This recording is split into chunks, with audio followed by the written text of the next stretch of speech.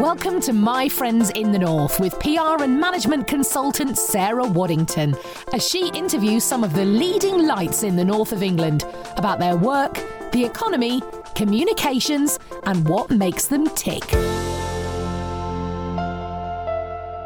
Hello and welcome to My Friends in the North. We've a really interesting episode coming up for you today as I chat to author, campaigner and fellow PR consultant Lucy Nichol. I recently read Lucy's book, A Series of Unfortunate Stereotypes, which names and shames mental health stigmas, and I'm bringing with questions. I've got the book right here and it's published by charitable mental health publisher Trigger. So welcome to the show, Lucy. Hello, thanks for having me. Absolute pleasure. Well, loads of questions. Let's get started. This book is a really frank account of your life and the mental health problems that you've experienced.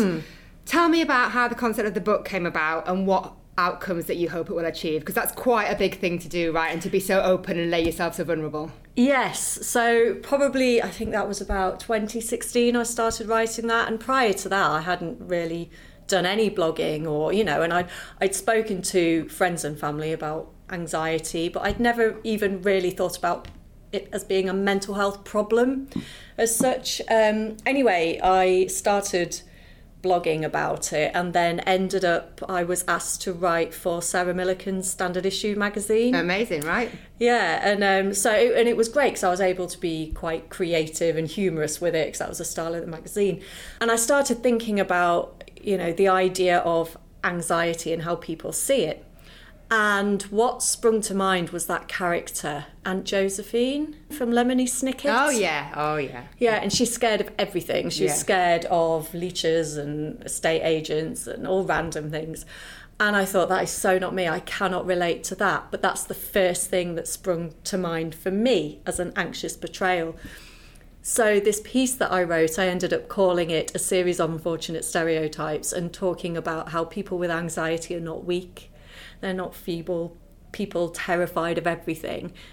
They have an anxiety disorder, and that was something that I obviously was living with, and I kind of just wanted to dispel the myths. And then as I was blogging more and more, which I couldn't stop doing, I realised that I had loads to say on the subject, and I think possibly because I work in PR and media, the whole stigma, stereotype, media portrayal angle really stuck with me. You, yeah. Yeah, and you were seeing it day in, day out, and I guess that resonated and you wanted to deal with it. Yeah, absolutely, because it does feel a bit personal when you think, you don't see yourself anywhere else, because actually you're living with something, but you don't see anybody that you can be comfortable with in terms of how you're being represented. I guess that's difficult. Yeah, and I think that if you think about those kinds of, Lemony Snicket's a quite an extreme example, but if you do think about how anxiety is thought of and portrayed, it is this kind of nervy, frail idea of a person. And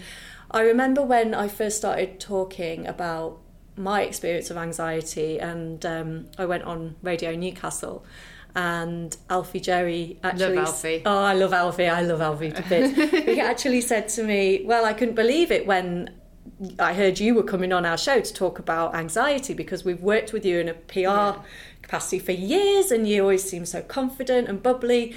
And I said, well, I guess I am, mainly, but, this is a completely different thing. This is me having a complete meltdown because I think I've locked the cat in the dishwasher or something, This is me getting off a bus because I think it's going to topple. And those two things can work in parallel, right? You can actually be functioning at work but also be having a meltdown about something that really matters to you that has taken over in terms of anxiety. Let's come back to that.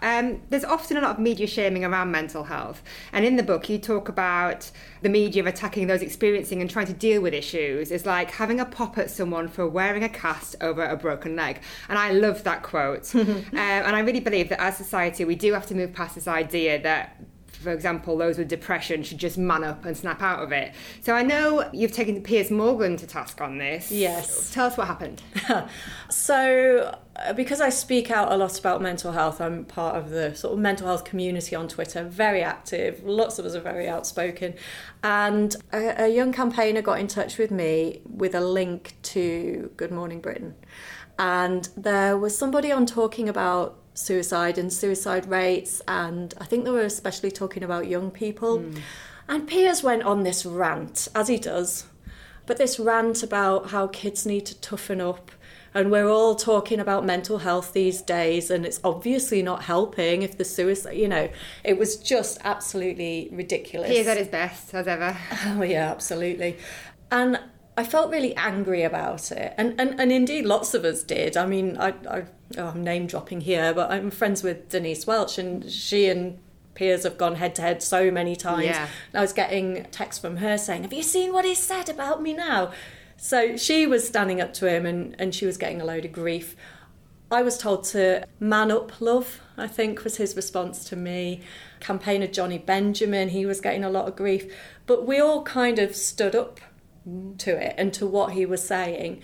There's a strength in the collective, isn't there? Because I think you can be very vulnerable as an individual, and he's very good at taking an individual apart and using his influence and power to do that, but not so much when a few people come back at him. Well, that's the thing, and that's why, you know, people say, oh, you're never going to change his opinion, why bother?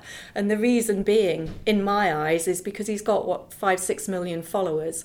And you've got to challenge things, right? Yeah, I'm a big believer in what I call holding the line, in terms of if you see something that you believe is right, don't stay quiet if someone is being either bullied or isolated. I really strongly believe that you need to hold the line. You go out and you show solidarity. Yeah, it's just that, you know, within all the comments, if you think about a tweet that Piers might put out, right, yeah, I'll not change his opinion, you know, I just won't. But within all of those responses, there'll be loads of people and lots of Piers fans who are kind of jumping on what he's saying, and probably, you know, sometimes they're saying it in much more aggressive ways as well. Keyboard warriors, yeah. Yeah. And then so you imagine, out of the 5-6 million people that follow Piers Morgan on Twitter, there are going to be people who have experienced a mental health problem and not been able to speak out yet. And if all they can see is this echo of what he's saying and without vitriol, they need to know they're not alone and there is support out there. Absolutely. Yeah. Good for you. Yeah. That's good. In the book, you talk about being a self-confessed hypochondriac, and there's a great story in there where you ended up in A&E with a rash for suspected meningitis when in fact it was an innocent rash. And that's just one of several similar scenarios. Now, you don't take that lightly, you know, you recognise what that means. But tell us about that. Do you still live with that? Does that still manifest itself? I'm doing really well at the minute, actually. Not helped by me coughing before this podcast. I think for a while now, I mean, I've been on antidepressants for 4 or 5 years now, I think, and they do help me. I know they don't help everybody, but I use a mix of medication. I've had lots of different therapists over the years. I'm trying to practice a bit of self-care, although I do drink far too much caffeine. Diet Coke's my thing. But I have noticed recently, and I think this is probably from learning over the years and all the CBT and everything I've had. Cognitive behavioural therapy, for those who don't know the jargon. Sorry, yes. I have noticed that I don't react in a panicked way anymore. So actually on Friday was the first time that I'd had an all-over hair dye put on my head, because for some reason I got it into my head that I was going to have an anaphylactic shock if I did that. And I was going to my hairdressers. She's a good friend of mine, Sam, and she really puts up with a lot from me, because she used to, when I used to dye my hair all over brown, dark brown, and she used to have to do it with foils. So it would take hours because I wouldn't want it to touch my scalp. The actual scalp, yeah. And then I just realised that I was open to the idea of just having my hair dyed, and I went and sat and had it done and felt absolutely fine. I still had a couple of niggles, but what was different was that it didn't impact my life. So it didn't stop me from doing my hair. Yeah. It didn't keep me awake at night. It didn't force me to take antihistamines as a precaution. I wasn't getting up, checking that my throat hadn't swelled up. That's just one example, but I think it shows that even though some of those thoughts are still there, I've learned over the years through therapy and you know, all the different areas of support and just learning myself how to kind of think about situations. And it's the, you know, what is the risk? Well, it's tiny. People might not realise that people with an anxiety disorder, that's the kind of thing that you live with, in terms of every small decision, as far as maybe that most of us would consider. So, like, for example, I would completely take for granted booking a hair appointment and going in and getting that done. It wouldn't give me, I wouldn't even spend 2 minutes thinking about it. But for people out there who don't understand, it just shows you how very simple triggers could actually send you into quite a large scale panic, I guess, in terms of all those different things, and actually interfere with your day-to-day life quite considerably. So if you're getting up in the night because of it, that's not a small thing, right? No, and it could be anything from I remember when my husband's an actor and he was on at the National Theatre. God, I sound like such a name dropper. Like, we'll come back to PR, isn't it? It's PR. We can do that. But he got me a free ticket, friends and family free ticket, because I think they were about 50 quid, but it wasn't on an aisle seat. It was sat in the middle. And in the middle, so you could see him perfectly. And I should say, Lucy's husband is North East actor Chris Connell, who many of you will know from the Pitman Painters. Yes, and that was the show, actually. That was the show, and then you didn't go and sit in the middle because you couldn't do that, which shows you, actually, the extent, because you want to be there to support him, the man you love. But I did go, but I spent 50 quid on a ticket. To get to the end, so you had a way to escape if you felt panicky. Yeah. Whereas he thought he was getting me a brilliant seat. And I've done it with buses. There are certain buses that I've not felt comfortable getting on, and I couldn't tell you why. And this is going back 20 years. I couldn't tell you why, but the double-deckers I didn't want to get on, but the little buses I would get on. And I don't know why. But now, I've had the occasional panic attack over recent years, but nothing much. So I think, whilst I'll always have some anxious thoughts and patterns of thinking, you're in control of it. Yeah. Which is great. Yeah. Right, you left college with a D in Arts, an E in English and an E in Law. Now, did you feel, I've asked this a couple of times actually in the previous episodes, did you feel supported in your career choices? And what led you to the career in journalism, which you've mentioned, included writing for Sarah Millican's Standard Issue publication, and of course you're now in public relations like me. How did you get here? By accident. So, I didn't take my A-level seriously at all. Before my law A-level exam, I remember sitting blurry-eyed at my friend's party at 5 a.m. and then rocking up to my law exam, so there's no wonder I got an E in it. But I just kind of drifted, and I was getting jobs doing glass collecting and, just part-time admin jobs and things. And then I was working in recruitment, and it was an owner-managed company. I was only about 19, 20.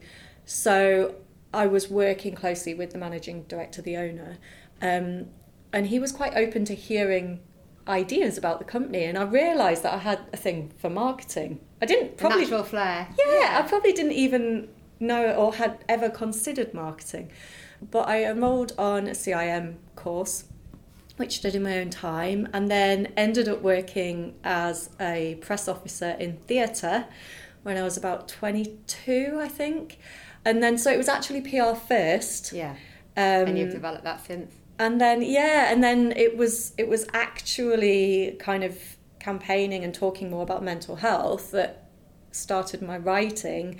And so, I started with Standard Issue, which, my God, was a great place to start because I love the Standard Issue community. But and then ended up writing for Metro and HuffPost. And let's go to the big one. So one of your career highlights has been working with the Coronation Street team on its portrayal of mental health. And if I'm right, you advised on Carla Connor's psychotic episode to ensure that was accurate. Yes. Is that right? Yes, yeah. So I think because I had this background of sort of PR and I'd been writing, I had a real interest in mental health stigma, and had the kind of the arts background as well, so I was used to reading scripts and things.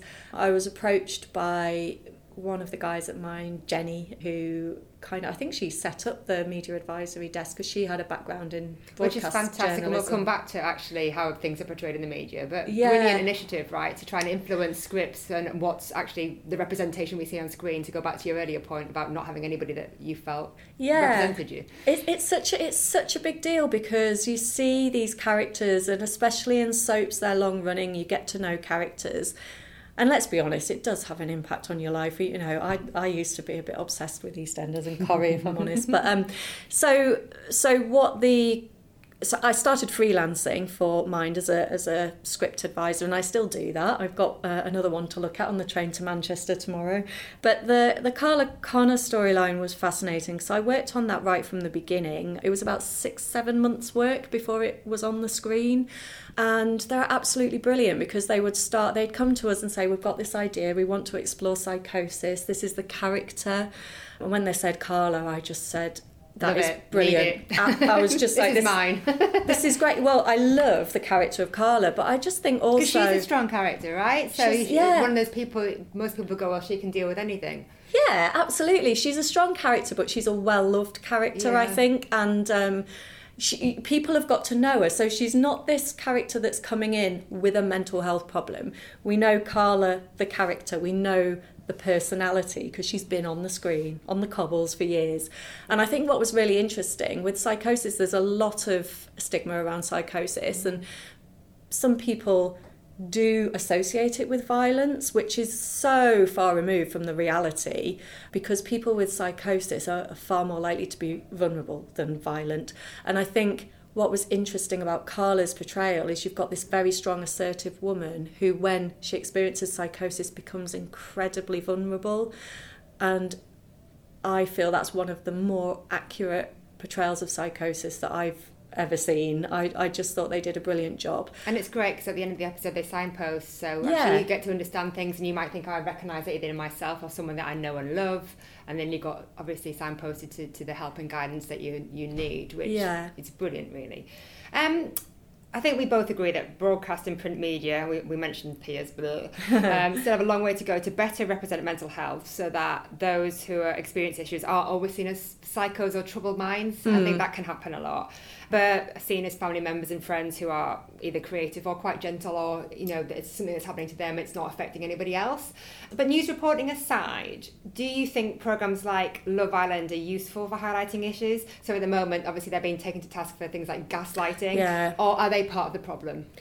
I think Love Island brings a whole different set of problems, I'm not a huge fan, admittedly. But I became a bit addicted to it last year, to be honest. But the whole time I was watching it, I was just thinking I really shouldn't be watching this. And there was the whole gaslighting conversation last year as well. And I think there's a couple of things to consider. First of all, in terms of our expectations as to who we are in body image, Love Island to me. Oh dear me, yeah. Let's not even. No. Let's not start on that one because I could speak for that for another 2 hours. Well, yeah. I mean, can you imagine going into any sort of university or college lecture hall, seeing a group of young people, and them all looking like that? I mean, it's just ridiculous. Yeah. And who wears high heels when they're by the pool? In a bikini, exactly. I'm not a fan of string bikinis either. That's just not comfortable, people. No. But I think reality TV, so I wrote recently about the Jeremy Kyle show, and obviously that's now come off TV. You have to a suicide from somebody who appeared on the show. Yeah, and it's shocking, and I think that there is something around protecting the people who participate in the show. So it's not only how it affects viewers at home, but also how it affects those taking part. And I think that what we can't do is say that all reality TV shows are bad, because if you look at Naked Beach, for example, I don't know if you've seen that. Yes, I've seen that.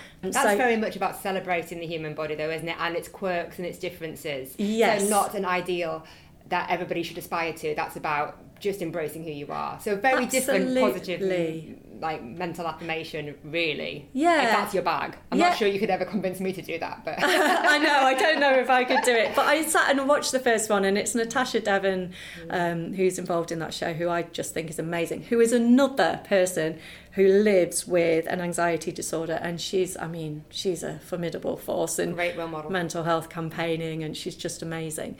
But that show is really very much about putting it's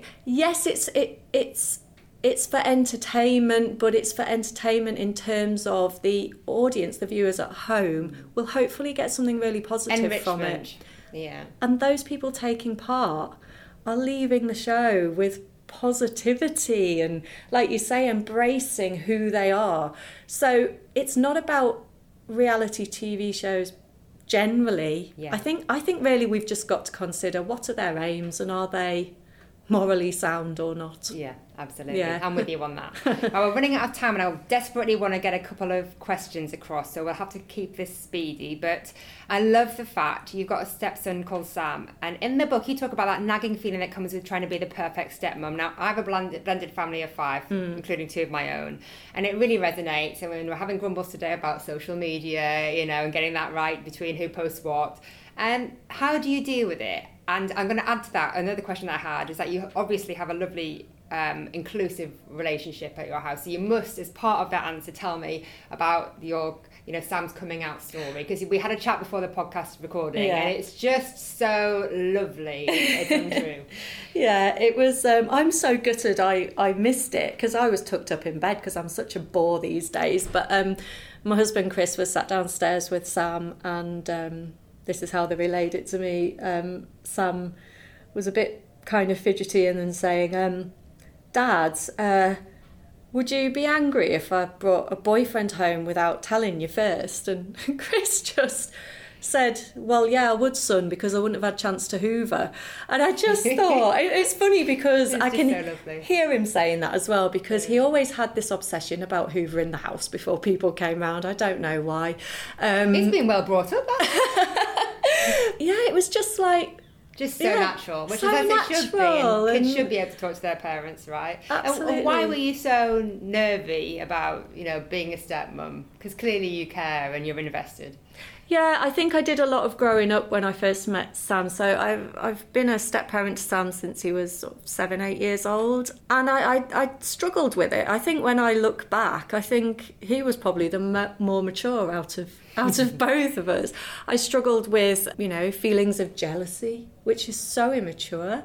For the attention of my partner. I think it's natural, and I think that's the bits that people need to talk about, because actually it's a natural part of any relationship, particularly when you're trying to find your way. Yeah.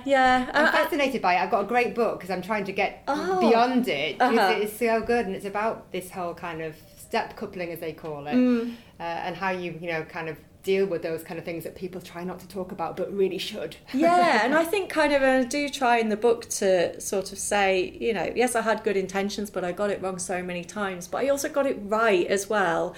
I remember getting quite upset and saying to Chris, when I look back, there were so many things I would change about, the relationship with Sam that I've had, but he said, all parents think that. Well, I was about to say the same thing. Do you know what, though? You don't get a manual. Yeah. And if you've inherited a child, you know what I mean? It's different again. You just have to find your way, and certainly that's what I'm doing, so good on you. Yeah. Let's finish on a lovely thing that you're working on right now. So here at NGI Solutions, where we're sat today, you're working with the Newcastle United Foundation on a campaign called Be a Game Changer. And this uses the power of football to talk about mental health. So what's this all about, and how can people find out more? Yeah, this is absolutely brilliant. So Newcastle United Foundation had some funding to run a campaign around mental health targeted specifically at Newcastle United fans, but also they're targeting men over the age of 40. And the reason for that is, I don't know the figure for today, but certainly in 2017 we had the highest rate of suicide here, which is obviously devastating. And they, knowing that they've got the power of, football, which brings people together and it can be very tribal, they wanted to use that to get the message out there about the fact that it's okay to talk about mental health. If you do experience mental health problems, these are some of the places you can go to for support, and just removing the stigma and signposting, basically. So they brought us on board as NGI Solutions to help them launch the campaign. So we've done a lot of work around sort of influencer engagement, social media. We've done some pieces in the national press. So we've had either their staff or their participants writing, like for HuffPost. We've had them in The Eye and The Independent. And we've done a lot of stuff with kind of local and regional podcasts. And what's been so lovely is that at the very start of the campaign, we had people sharing their case studies who said, I really want to take part in this, but I don't want to put my name to it. One person in particular and I'm going to say his name because he's out there on Twitter now doing this. He's called Les. So he started saying he wasn't too keen on putting his name out there. Then he started tweeting really openly about it. Now he's vlogging. This is amazing. It's amazing. He's got a YouTube channel and it's all about barbecuing and mental health. So he's bringing together two things he's passionate about. And that's the way to go, isn't it? And that's how we'll keep it sustainable. Yeah. If you want to find out more about that, the hashtag is Be a Game Changer, so do look it up. Lucy, thank you for a brilliant interview and for opening up about the book, your campaigning and the home life, because I know that's I can be very nosy where that's concerned. If you'd like to keep up to date with what Lucy's up to, you can connect with her on Twitter at Lucy E. Nicol, and you can buy a series of unfortunate stereotypes via Amazon, Trigger or Waterstones. So we're now well into the first series of My Friends in the North, but if you or a client would like to be involved, do drop me a line at sarah@astute.work. But bye for now and see you next time. Thank you for listening to My Friends in the North with Sarah Waddington. You can find Sarah on Twitter at Mrs_Wads, or get involved with the podcast by emailing sarah@astute.work. See you next time.